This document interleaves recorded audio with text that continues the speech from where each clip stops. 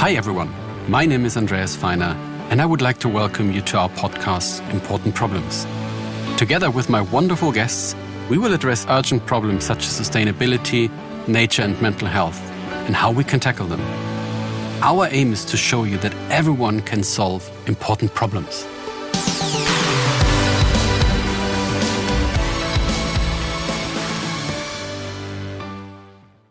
Hallo liebe Zuhörer, wir haben heute zwei Gäste dabei.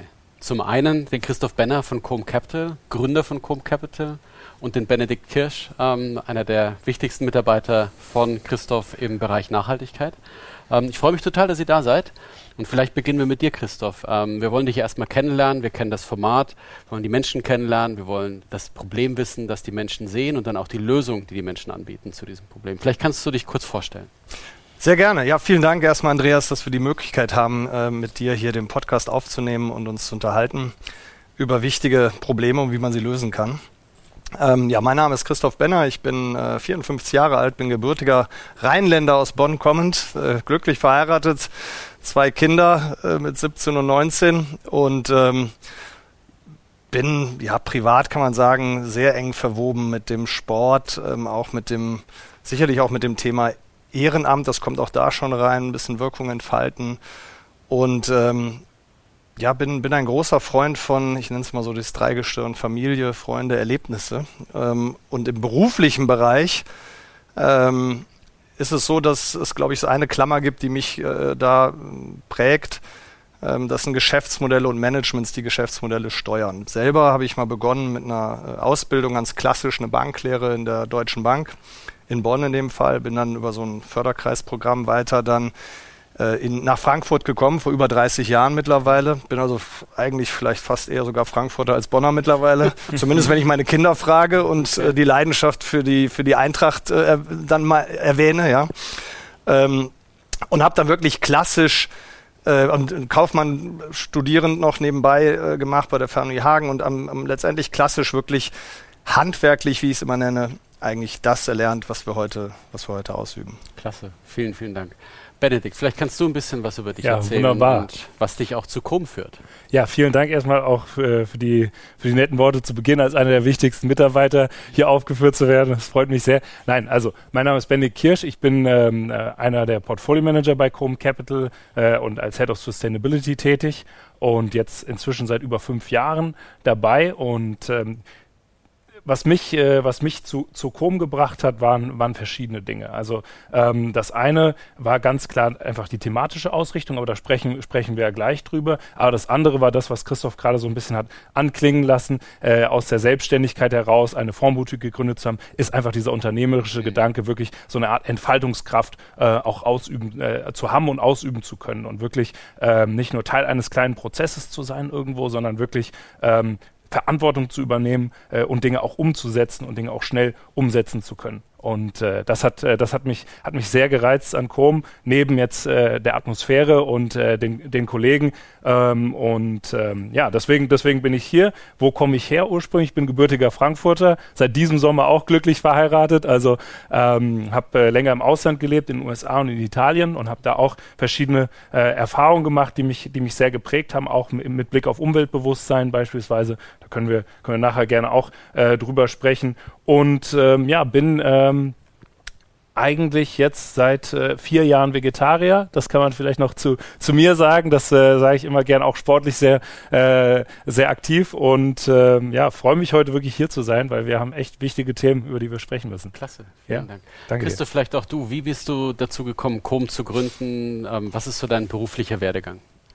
Ja, ich hatte es eben schon anklingen lassen, ich bin mal über die Banklehre ganz klassisch reingekommen und dann den kaufmännischen Bereich und habe in der Deutschen Bank, der ich, das will ich auch ganz klar sagen darf, eigentlich meine Karriere und das, wo ich jetzt stehe, auch zu verdanken habe, wirklich handwerklich erlernt, wie man Unternehmen und Geschäftsmodelle analysiert. Und das 12 Jahre bei der Deutschen Bank gemacht und danach ging es in die Selbstständigkeit und CHOM Capital Das kann man, glaube ich, auch an der Stelle nochmal einbringen. Das CHOM ist ja CH, O und M und das sind letztendlich 3 Gründer, die dahinter stehen. Das CH kommt mit 2 Buchstaben aus meinem Vornamen. Okay. Und dann gibt es noch den Oliver Schnatz und die Martina Neske. Und was uns vereint und wahrscheinlich weiterhin auch eine Besonderheit im Kapitalmarkt ist, dass wir seit über 30 Jahren so unverändert zusammenarbeiten. Okay. Und das macht, Ben hat eben so ein bisschen so Atmosphäre auch angesprochen, ich glaube, das macht die Unternehmenskultur sehr klar und stark aus. Wir sind ja eine Boutique, wir sind eine kleine Einheit hier im Herzen von Europa in Frankfurt. Da kommt Frankfurter Eintracht. Da kommt sie wieder durch, ja, das lässt sich nicht vermeiden.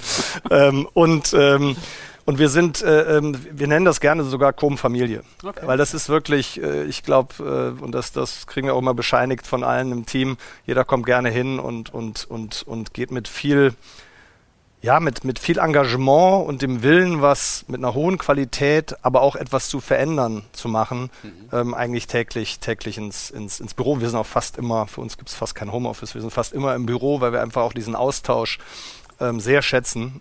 Und also es macht irre viel Spaß und die Selbstständigkeit, vielleicht den Teil der Frage noch, ist ja ein Sprung gewesen ins kalte Wasser mal aus dem Konzern in die Selbstständigkeit. Und das kam eigentlich einerseits aus dem Willen und dem Wunsch, wirklich sich selbstständig zu machen, schon sehr früh. Und dem anderen Thema, es möglichst unpolitisch zu machen. Ja? Okay. Und das geht vielleicht sogar schon ins Fachliche nachher rein, weil dieses Unpolitische halte ich selber für wahnsinnig wichtig, dass man sich wirklich auf die Themen konzentriert und nicht Zeit verdaddelt mit Meeting, Mr. Meeting und ähnlichen Themen, die wir alle kennen.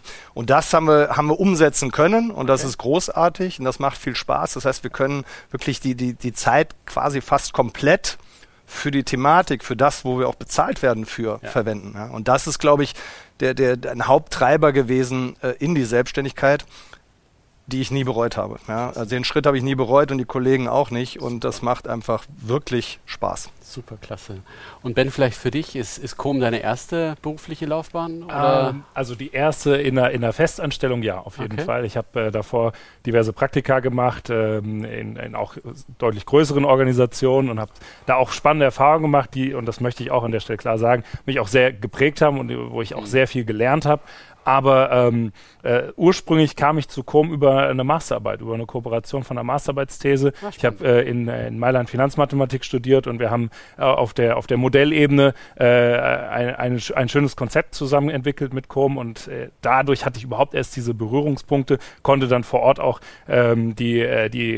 einfach die Abläufe kennenlernen und das Team kennenlernen und danach war eigentlich für mich klar, okay, ganz egal, was da sonst vielleicht gerade draußen noch möglich ist und rumschwimmt, ich möchte auf jeden Fall bei CHOM anfangen. Klasse, das zeigt so ein bisschen das Familiäre, das ihr auch angesprochen habt. Genau. Ich würde auch, weil du eben sagtest, wichtiger Mitarbeiter, das würde ich sogar ein bisschen ändern. Wir sehen, also wir haben keine Hierarchie in dem Sinne, ja. Und wir sind auch alle unternehmerisch beteiligt, ja. Also das ist unser Unternehmen.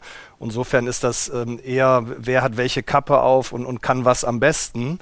Und das ist halt das Großartige. Das heißt, so die klassische Mitarbeiterthematik, die hat bei uns im eigentlichen Sinne nicht. Ne? Da bin ich genauso Mitarbeiter von CHOM wie er. Ne? Das Ziel ist klar definiert, wo wir hinwollen. Und jeder bringt sich voll ein mit dem, was er wirklich beitragen kann. Ja, super, klasse. Ja, vielleicht gehen wir in den zweiten Bereich von dem Podcast heute. Welche Probleme seht ihr und was müssen wir lösen? Vielleicht könnt ihr da ein bisschen drüber sprechen, wenn du damit anfangen möchtest. Sehr gerne. Also vielleicht ein, zwei Worte zu dem, was wir überhaupt machen an der Stelle. Wir sind eine Fondsboutique. Wir haben 2 europäische Aktienfonds. Also das ist die Ebene oder die Sphäre, in der wir uns bewegen. Und über die letzten 4, 5 Jahre, das ist ein großer Teil meiner Aufgabe gewesen. Am Anfang auch haben wir wirklich eine Transformation hinter uns. Wirklich eine unternehmensinterne Nachhaltigkeitstransformation auf der Produktebene, wie gestalten wir unseren Investmentprozess, auf der Modellebene, wie begleiten wir das, mit welchen Daten unterfüttern wir das, wie managen wir die verschiedenen Datenströme, auf der Engagementebene, wie interagieren wir mit den Unternehmen, was können wir da verbessern, wo haben wir da Ansatzpunkte, wirklich auch als Investoren irgendwo Wirkung zu entfalten und dann bis hin auf unsere eigene Unternehmensebene hoch. Also was können wir als Unternehmer selbst noch zudem leisten, sei es jetzt irgendwo als Multiplikator zu agieren für Projekte, die wir unterstützen, etc. Das ist, sag ich mal, der Kontext, in dem wir uns größer bewegen und Probleme, die wir da sehen, gibt's auf den verschiedensten Ebenen. Ich würde jetzt aus der Portfolio-Manager-Sicht sprechen und weil wir auch heute natürlich hier gerne über dieses geniale Konzept Data Land sprechen möchten, können wir einfach mal an der Datenseite anfangen. Und da haben wir verschiedene Probleme, die wir sehen aktuell. Und ich glaube, man muss, wenn man alleine jetzt als Außenstehender auf den aktuellen Sustainable Finance Space als solchen guckt, dann ist das, glaube ich, ziemlich überwältigend, selbst für die Leute, die da agieren. Also die Buchstabensuppe, man könnte ein neues Fanta-4-Lied schreiben, meines Erachtens, von CSDDD über CSRD, über ESG, über UNSDG, über PAI etc. Das ist, glaube ich, sehr dynamisch, da passiert einfach sehr viel und das sollten wir machen, das hört sich gut an. Ja, genau. Ja, können wir uns mal bei Gelegenheit unterhalten. Ja? Und das überhaupt zu navigieren, ist schon eine große Herausforderung. Und das dann in der Datenebene sauber zu reflektieren mit den ganzen Änderungen und Unsicherheiten, die bestehen, ist ein großes Problem. Und da können wir mal das eine oder andere rauspicken, also Thema ESG-Ratings beispielsweise. Da haben wir... Ich würde noch mal einen Schritt vielleicht zurückgehen. So, wo sind wir eigentlich auch als CHOM Capital? Und wir sind ja nur einer von vielen. Repräsentieren sozusagen mal die Branche derjenigen, die von Eigenkapitalgebern zu Eigenkapitalnehmern die ganze Wertschöpfungskette eigentlich abbildet. Ja? Also die Investoren und hier auf der anderen Seite die Beteiligungsunternehmen. Und das Ganze hält die Wirtschaft am Leben. Ja? Es müssen Investitionen getätigt werden, sonst haben wir Stillstand, kein Wachstum etc. pp. So, und wenn man das sich mal anschaut, dann haben die beiden wesentlichen Gruppen so ein bisschen im Nebel stehen gerade, was Nachhaltigkeit angeht. Nicht, weil die nicht wollen, sondern weil es einfach wahnsinnig schwer zu durchdringen ist. Und das ist aus meiner Sicht ein Riesenproblem, ist dieses Verständnis. Ich sage mal so salopp, ESG hat manchmal wirklich die Chance, Unwort des Jahres zu werden, wenn man mit Kunden spricht oder mit Investoren, weil einfach das Verständnis fehlt und auch gar nicht kommen kann. Und das ist genau das, was Ben auch sagte, dieser Datendschungel, diese Standards. Und wenn man sich es mal im eigenen Standard sollte ja etwas sein, wo sich jeder nachrichtet, aber hier gibt es Standards, die jeder für sich definiert. Jede Ratingagentur, jeder Marktteilnehmer etc. Und die Kunden, die Investoren, also Vermögensverwaltungsbereich, die müssen Präferenzen abfragen etc.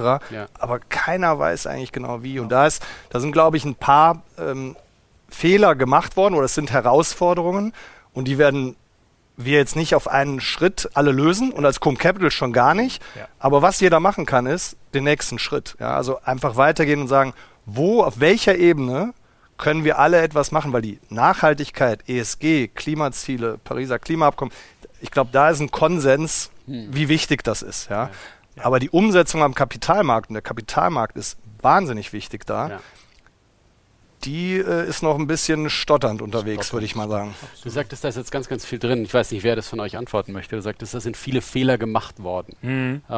Welche Fehler sind denn gemacht worden? Also zum Beispiel, wenn wir auf der regulatorischen Ebene schauen, das ist jetzt meine persönliche Meinung an der Stelle, wir haben verschiedene große Pakete jetzt im Rahmen des sogenannten EU-Aktionsplans, den man 2018 ins Leben gerufen hat, um eben Geldströme in nachhaltige Kapitalanlagen zu lenken, um Transparenz zu fördern etc. Da gab es bestimmte größere Ziele, auch eben im Einklang mit dem Pariser Klimaabkommen, die man erreichen möchte. Und das war ein erster regulatorischer Schritt für die Finanzmarkt-Teilnehmerseite.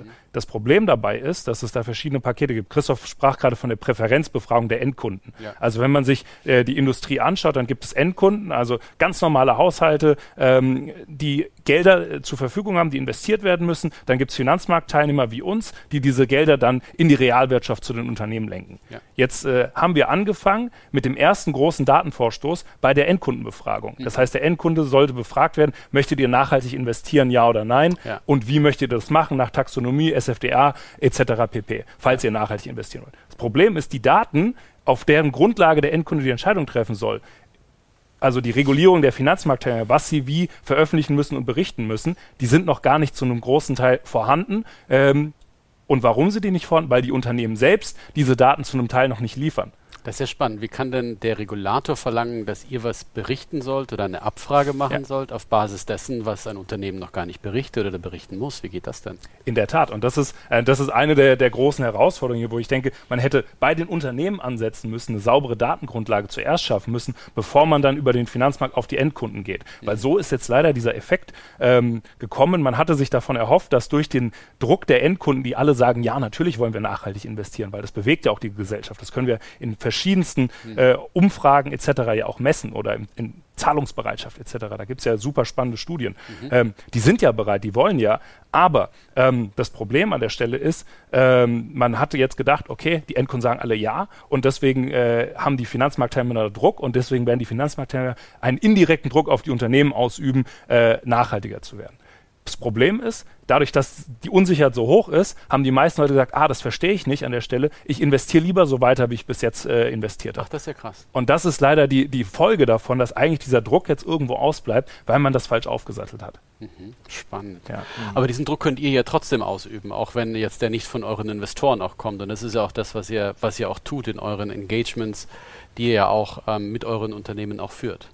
Ja, exakt.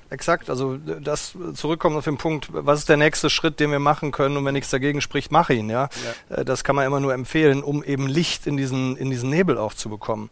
Und bei den Unternehmen zum Beispiel, wenn man nochmal das Thema Ratings, was Ben eben auch aufbrach, wenn man das nochmal bringt, es gibt ja Ratingagenturen, ESG-Ratingagenturen, so wie es im Credit-Bereich Ratingagenturen gibt.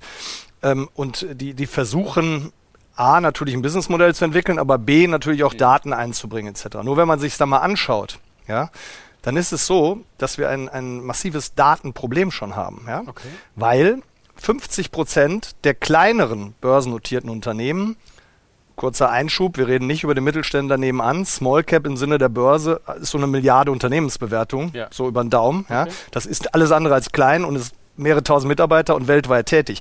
Aber diese Unternehmen, zu 50% gibt es keine Daten. Warum? Und das nennen wir ESG Neglected Firm Effekt. Okay. Warum? Weil das eigentlich immer von oben anfängt. Das heißt, auch im fundamentalen Bereich, Banken, Broker schauen sich erst die größeren Unternehmen an, da werden auch größere Geschäfte mitgemacht, etc. pp.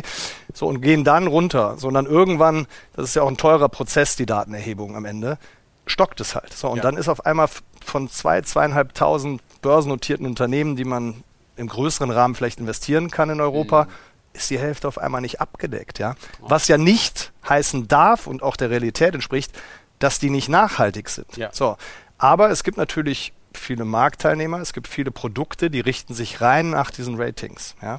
Und wenn da die Daten fehlen, sind die für viele nicht investierbar oder sind nicht Teil eines ETFs.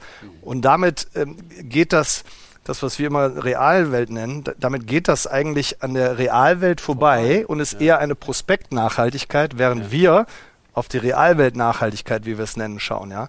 Das ist für uns wesentlich. Zweiter Aspekt noch, ohne jetzt zu tief da in Ratings zu gehen, wo diese Ratings begrenzt sind, es gibt einen klaren Large-Cap-Bias. Also wenn man sich mal eine große Ratingagentur anschaut, je größer das Unternehmen, umso besser das Rating. Auch das... Die haben ja auch mehr wahrscheinlich Ressourcen, das zu bedienen. Ja, wenn da ein Team ist mit 10 Personen, die diese Dokumentation einfach leisten können, ist natürlich einfacher als für ein kleineres Unternehmen, was voll operativ fokussiert ist. Ja. Und da ist ja das Thema, für das du auch stehst, unter anderem Dataland, ist halt gerade, wenn man so will, ein bisschen so die Demokratisierung des Datenkranzes, wenn man so will. Ja. Also die Chance, wo wir auch gerne mitmachen als CHOM, und von Anfang an ja in den Gesprächen auch sind, einfach Datenquantität und Qualität reinzubringen und da über unsere 600 Management-Gespräche im Jahr, die wir so führen auf der Ebene in Europa mit Management. Das Thema natürlich nach draußen tragen. Ne? Ja, und Daten, weil die Unternehmen haben natürlich auch ein Interesse daran, aber die dringen gar nicht durch zu den Ratingagenturen. Ja. Vielleicht nochmal, bevor du da nochmal reingehst, zwei Themen, die ich gerne noch beleuchten möchte, aus dem, was Christoph auch sagte. Zum einen spricht Christoph von ESG-Ratings. Was ich immer wahrnehme, ist, dass das ganz, ganz oft auch gerne mal mit den Finanzratings übereingenommen wird und irgendwie ist es ja doch was Unterschiedliches. Kannst du da vielleicht sehr gerne. Sätze dazu sagen? Ein Kommentar vielleicht noch kurz zu dem, was Christoph gesagt hat. Er hat wirklich da wichtige Punkte angesprochen. Wenn du dir jetzt überlegst, dass du diese Verzerrung am Markt da hast, mit dass größere Unternehmen besser bewertet sind, kleine Unternehmen vernachlässigt werden, dann ist es auch wieder eine Reflexion der fehlenden Datengrundlage, die wir regulatorisch getrieben irgendwo haben, weil sich Leute dann eben auf solche ESG-Ratings auch abstellen müssen zu einem Teil, wenn sie eben nicht, wie wir, die Ärmel hochkrempeln und sagen, okay, dann gehe ich eben zum Unternehmen, dann gehe ich zum Management, für die Gespräche, schau mir die Wertschöpfungsketten an, schau mir die Wettbewerber an, etc. pp., um wirklich zu verstehen, was ist das Profil hier und was ist auch aus dem Geschäftsmodell heraus ein Nachhaltigkeitsbeitrag irgendwo. Und zu dem, was du ansprichst, ist es genau eine richtige Beobachtung. Das haben wir auch am Markt gesehen. Wenn du dir Credit Ratings anschaust, dann hast du eine Korrelation von 99%. Also das heißt, es herrscht ein Konsens darüber, ist jemand zahlungswürdig, ja oder nein? Wie sind die Risiken da abgestellt? Und die Ratings der großen Player korrelieren eben fast perfekt miteinander. Ja. Wenn wir zu den Nachhaltigkeitsrating-Agenturen gehen, der Markt konsolidiert sich sehr stark. Es gibt da inzwischen 5, 6, größere, die auch teilweise von den Finanzdienstleistern inzwischen aufgekauft worden sind oder die da auch selbst tätig werden. Beispielsweise Bloomberg hat auch sehr, sehr stark investiert und hat da einen großen Datenkranz inzwischen. Und wenn wir die anschauen, dann ist die Korrelation, je nach Studie, die man zur Rate zieht, je nach Land, wo man jetzt guckt, irgendwo zwischen 0,3 und 0,5. Also heißt, es ist fast schon ein Münzwurf. Und es kann sein, der eine sagt, hey, das ist hat ein super ESG-Rating aus unserer Sicht, und der andere sagt, das ist absolut grauenhaft. Und woran liegt es, dass sie divergieren? Weil es eben keinen standardisierten Ansatz gibt, wie diese Ratingagenturen vorgehen sollen. Also die haben unterschiedliche Methodiken, die haben unterschiedliche Datensätze, die sie nutzen, die aggregieren die unterschiedlich, die gewichten die unterschiedlich, weil wenn man sich so die Mechanik eines ESG-Ratings anschaut, dann gibt es immer bestimmte Dinge, die besonders relevant für einen Sektor sind. Und auch da herrscht nicht mal Konsens, was ist jetzt relevant für den Sektor? Ist hier Recycling relevant, Abfälle relevant, ist hier irgendwie Datensicherheit besonders relevant, etc. pp. Und auch, selbst da herrscht nicht mal Konsens. Und jeder macht so ein bisschen, kocht sein eigenes Süppchen und bringt sein Rating auf den Markt. Und und das führt natürlich dann wieder für Außenstehende, die danach irgendwas steuern sollen, auch wieder zu einer großen Herausforderung. So dass Christoph mit der Möglichkeit, dass das mal das Unwort des Jahres wird, auch gar nicht so Unrecht haben könnte. Ja? Also. Ja, vielleicht da zu dem Punkt. Ich meine, eigentlich, wenn ich das jetzt so höre, ist es ja eher eine Fundamentalanalyse einer Bank im Vergleich, aber nicht ein Rating, was tatsächlich für Kapitalunterlegungen auch herangezogen wird. Also würdest du das auch so sehen, dass ein ESG-Rating vergleichbar ist mit einer Fundamentalanalyse einer Bank für ein Unternehmen? Ja, absolut. Also wir in der Tat, wenn man sich es auch mal ein bisschen vorstellt, wir nennen den Prozess, den wir selber auch durchführen, einen holistischen Prozess, indem wir sagen, das ESG-Rating oder der ESG-Datenkranz, den wir bekommen können, von Rating-Providern etc. pp. Alles, was man Daten bekommt und wir aggregieren, ist der Startpunkt, aber es kann nie der Endpunkt sein. Ja. Und das ist genau vergleichbar auch mit Fundamentaldaten. Wenn man sich mal als Raster vorstellt, dann haben wir auf der einen Seite den fundamentalen klassischen Prozess, auf der anderen Seite die Nachhaltigkeit. Das gehört für uns schon mal zusammen. Also auch in einem Unternehmen. Ein Unternehmen hat schon immer Governance einen wichtigen Punkt. Das ist sicherlich nochmal akzentuiert worden und auch von der Notwendigkeit stärker, aber es gehört für uns zusammen. Also wir machen das auch integriert in einer Person sozusagen, diese Thematik fundamental und ESG, dass wir uns das anschauen, weil wir sprechen mit der C-Ebene, also mit den Managements. Ja. Und mit denen bespricht man alle Themen. Also das eine ist mal so zusammenfassen. Das andere ist die zeitliche Komponente. Vergangenheit, Zukunft. Ein Jahresabschluss, wenn man den liest, da ist der Lagebericht, ist so ein Mini-Ausblick, bis der publiziert ist der schon veraltet. Also da ist nicht viel Zukunft drin in dem Sinne, wenn ich nur das heranziehe. Bei ESG-Daten ist es eigentlich ein bisschen ähnlich. Das alleine reicht nicht, weil es ist die Reflexion von Daten, was ist passiert. Ich muss aber die Zukunft immer hinzunehmen. Gerade wenn wir über Unternehmensbewertung und Potenzial und Veränderungen im Klima sprechen, geht nicht ohne Zukunft. Wie bekomme ich die Zukunft rein? Managementgespräch. Das werde ich nicht am Schreibtisch irgendwie entscheiden, indem ich Daten heranziehe, sondern ich muss sagen, was sind eure Ziele? Ich muss sagen, sind die valide? Was macht der Wettbewerb? Da muss ich die tracken und sagen, hey, was habt ihr denn gemacht? Wieso denn das nicht? Oder warum seid ihr besser? Toll. Und das ist fundamental wie nachhaltig. Und deswegen, wir nennen das ist so eine Matrix und ein holistischer Ansatz. Das ist aus unserer Sicht essentiell und kann nicht anders. Ich bringe noch ein Beispiel vielleicht rein. Wenn man viele ETFs sich anschaut, wie die im ESG-Bereich eigentlich Unternehmen selektieren, dann geht das eben sehr stark, weil es auch gar nicht anders darstellbar A, durch Zugehörigkeit in irgendeinem Nachhaltigkeitsindex, B, aber durch Ratings. Yeah. Und wenn man dann schaut, welche Art Unternehmen da drin sind, ich sag mal vereinfacht, findet man nur Top. Ne? Dreifach A oder wie auch immer die Klassifizierung jetzt heißt. Eigentlich wollen wir aber, wenn wir Veränderungen wollen, das Momentum abgreifen. Yeah. Wir wollen auch die Unternehmen haben, die was bewegen, die investieren, die sich verbessern. Ja. Das bekomme ich da eigentlich nicht abgegriffen, weil das der Teil ist des Gesprächs, der Zukunft, des Handwerklichen. Ja. Also das ist zumindest unsere Vorgehensweise. Da sind wir wieder bei dem Handwerklichen auch. Sehr, sehr spannend. Und ihr habt auch einen eigenen Begriff auch dafür für euch geschaffen. Vielleicht. Ja, in der Tat. Also das, was Christoph gerade angesprochen hat, eben diese Integration aus diesen beiden Welten oder überhaupt dieser Gedankengang, dass ESG oder Nachhaltigkeitsbetrachtung eben mehr ist als eine reine Risikobetrachtung, sondern eben wirklich auch eine fundamentale Chancenbetrachtung und dass Nachhaltigkeit auch einen Wertschöpfungsfaktor darstellt. Und das können wir an verschiedensten, auch Unternehmensbeispielen mal zeigen. Haben wir Sustainamentals genannt, also wirklich die Kombination aus Sustainability und Fundamentals, weil unser Ansatz schon immer fundamental getrieben war, auch schon lange vor meiner Zeit und das haben wir in der Tat, das haben wir ergänzt inzwischen und so sind wir auf diese Sustainamentals-Philosophie bekommen, eben zu sagen, wir versuchen auch KPIs für uns selbst irgendwo je nach Geschäftsmodell anzuschauen, die wirklich auch ein Potenzial erkennen lassen. Klasse. Und eins der Themen, was du vorher angesprochen hast, ist dieser Neglected Firm-Effekt. Ja. Für viele Unternehmen, die ihr in eurem Fokuslisten habt, weil ihr eben Small- und Mid-Caps betreut, kriegt ihr keine Daten. Da habt ihr euch das Thema Dataland genauer angeschaut. Absolut. Und vielleicht kannst du kurz darüber sprechen, warum das für euch besonders interessant sein kann. Definitiv. Also ich glaube, was man da vielleicht vorher einschieben muss, die Lösung dieser auch, sage ich mal, mangelnden Korrelation zwischen den ESG-Ratings, die liegt für mich in höherer Transparenz, dass ich verstehe, wie sind die Methodologien aufgebaut, wie kommen diese einzelnen Scores denn überhaupt zustande, wie viel ist davon jetzt geschätzt,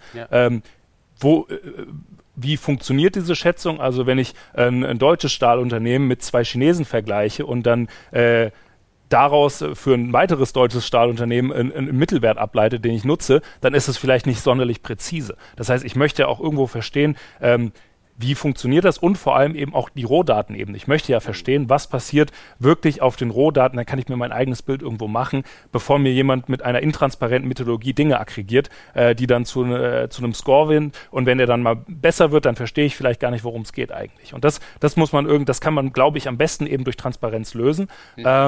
Und Dataland an der Stelle ist, glaube ich, besonders gut, weil wir hatten es ja schon angesprochen, viele Unternehmen sind ja nicht wirklich abgedeckt aktuell und werden auch nicht von den Ratings abgedeckt, aber sind für uns Investoren natürlich extrem relevant anzuschauen in dem Space. Und aktuell geht es eben für uns zum Teil natürlich auch sehr händisch, sehr manuell, sehr qualitativ, über auch Managementgespräche, über Desktop Research etc. Wir haben verschiedene Kanäle, wie wir da vorgehen und auch den einen oder anderen, sag ich mal, Algorithmus gebaut, um Dinge irgendwo abzugreifen.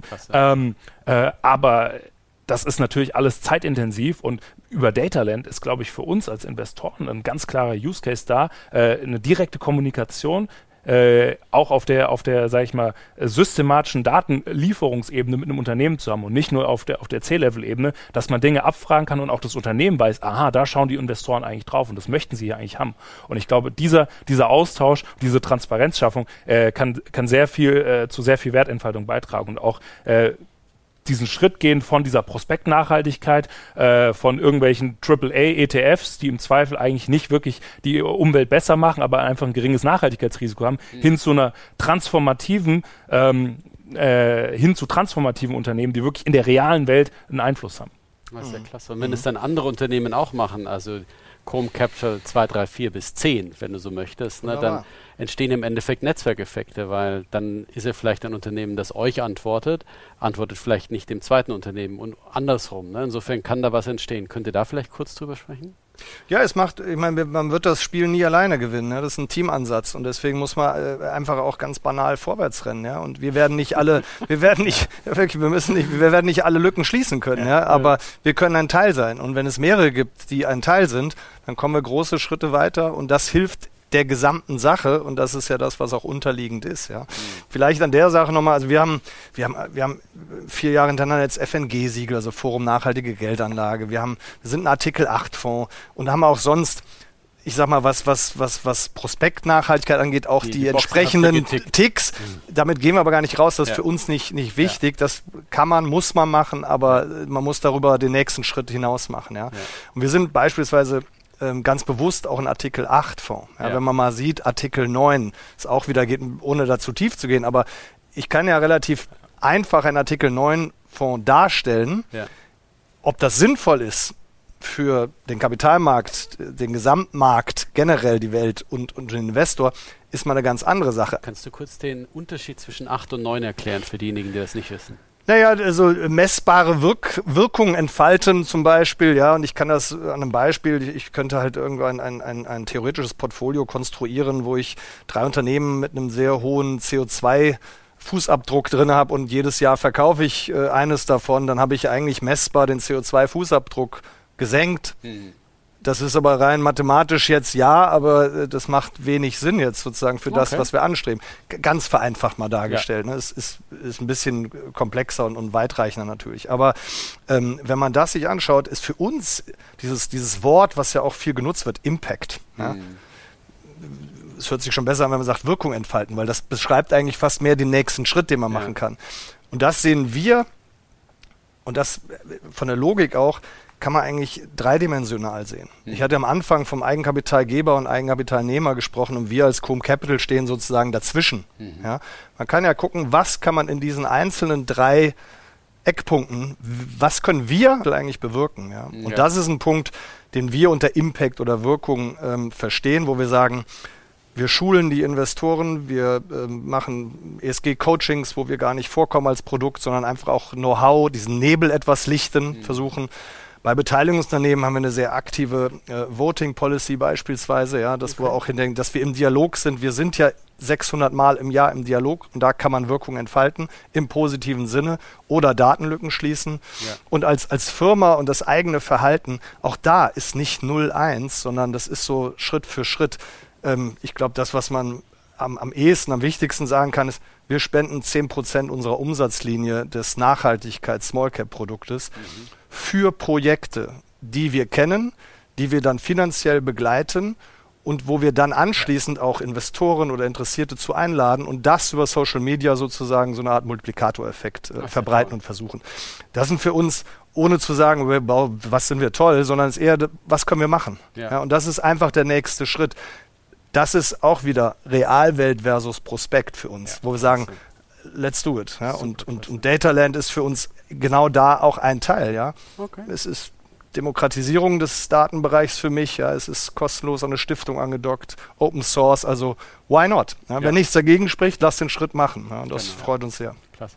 Vielleicht könnt ihr ganz kurz auch zum Abschluss, wir müssen zum Abschluss kommen, auch nochmal von dem, was ihr mal gemacht habt. Wenn ihr sagt, ihr habt 10% von Management-Fees, legt ihr auf die Seite, das ist ja tatsächlich Geld. Könnt ihr von einem oder 2 Projekten erzählen, die ihr da unterstützt habt? Sehr gerne. Also wir waren dieses Jahr jetzt, hat sich über eine längere Kooperation gebahnt, waren wir in Kiel gewesen auf der Kieler Woche und haben ein sehr, sehr spannendes NGO unterstützt, One Earth, One Ocean, die im Endeffekt sich die Bekämpfung des Plastikmülls in den Weltmeeren zur Mission gemacht haben. Und wenn man sich die Zahlen anschaut, die Kunststoffproduktion steigt nach wie vor dramatisch an in der Welt, aber auch der Plastikmüll steigt an. Und da gibt es verschiedenste Studien und verschiedenste Auswirkungen. Ich meine, allein durch das, sag ich mal, grobere Plastik, was im Meer irgendwie Tiere verletzt, die Bilder haben wir alle gesehen, aber auch auf der Ebene dann, wenn es über die Jahre eben durch den Abrieb zu Mikroplastik wird. Man findet Mikroplastik inzwischen quasi überall. Es gab eine Studie von in den Niederlanden, dass der durchschnittliche Niederländer inzwischen 5 Gramm Mikroplastik pro Woche zu sich nimmt. Das entspricht einer Kreditkarte. Das heißt, das ist ein Problem. Wir sind da die erste Generation. Das hat langfristige Auswirkungen, die wir noch gar nicht verstehen. Und da setzt eben One Earth, One Ocean ein und will eben mit den Schiffen diese Plastikmüllberge im Meer reduzieren. Da haben sie verschiedene Sammelkonzepte entworfen, auch jetzt ein größeres Konzept, wo sie gerade in der Finanzierung sind, was wirklich auch auf dem Meer direkt recycelt und das in Öle umwandelt und etc. in Plastikgrundstoffe wieder. Ja, damals, da wir es eben, wie gesagt, auch verbreiten wollen als Multiplikator, findet man es auch bei uns auf der Website, wenn man mal schaut bei chomcapital.com, welche Art Projekte. Ja. Wir sind aber auch verbunden, vielleicht noch erwähnt, mit jemandem wie dem Andreas Rickert bei Fineo in Berlin, der auch das Thema Wirkung, aber eben Philanthropie und Kapitalmarkt vereint auch sieht und an verschiedenen, auch im Nature, aber wir haben auch als Team schon Bäume gepflanzt im Taunus, wo wir sonst durchradeln, also da gibt es einige, oder Kinderorgantransplantation, KIO, auch ein ganz tolles Projekt, was wir begleitet haben Anfang des Jahres. das macht Spaß. Also macht Spaß zu helfen und zu wirken, wirklich im wahrsten Sinne. Einen Schritt nochmal zurück, nicht, dass so der Eindruck aufkommt, ja, ist alles hier so und so. Der Slogan heißt ja Performance Driven by Sustainamentals. Und deswegen würde ich da noch gerne nur erwähnen, absolut. Ja. Uns vertrauen Investoren Geld an, damit wir auch eine Performance erzielen, eine nachhaltige Performance. Wichtig ist uns nur, das schließt sich nicht aus, sondern Nachhaltigkeit ist ein Performance-Baustein. Ja, ich würde jetzt nicht sagen, ich mache nur Konzept, da steht Nachhaltigkeit drauf, aber als ein Baustein in dieser ganzen Kette, wo wir Teile nur heute hier mal berühren konnten, ist das auch rein mathematisch. Mit einem Dreisatz kann jeder sich gerne melden, erklären wir gerne. Muss ich gar nicht gucken, was Indizes gemacht haben, sondern das ist ein recht einfacher Dreisatz, der aus dem normalen eigenen Leben kommt, wo ich sehe, das im ehrlich gelebten Sinne ist ein Performance-Baustein. Und das ist natürlich unsere Verpflichtung auch, unser Anspruch, unsere Daseinsberechtigung und daher sozusagen auch der Slogan Performance Driven by Sustainamentals. Awesome, was für ein tolles Ende. Ich könnte wahrscheinlich noch eine Stunde weitermachen mit euch. Wir könnten reden und ihr macht tolle Sachen. Schön euch zu kennen, schön, dass ihr dabei seid, schön, dass wir partnerschaftlich miteinander arbeiten und ich wünsche euch da alles Gute und viel Erfolg und viel Performance. Vielen Dank, Andreas. Hat Spaß gemacht und wir freuen uns auf die nächsten Schritte. Genau. In der Tat. Danke dir. Danke. This is the end of today's episode. But stay tuned. Many more interesting topics are yet to come. And don't forget to hit the follow button to never miss a new and exciting episode of our podcast, Important Problems.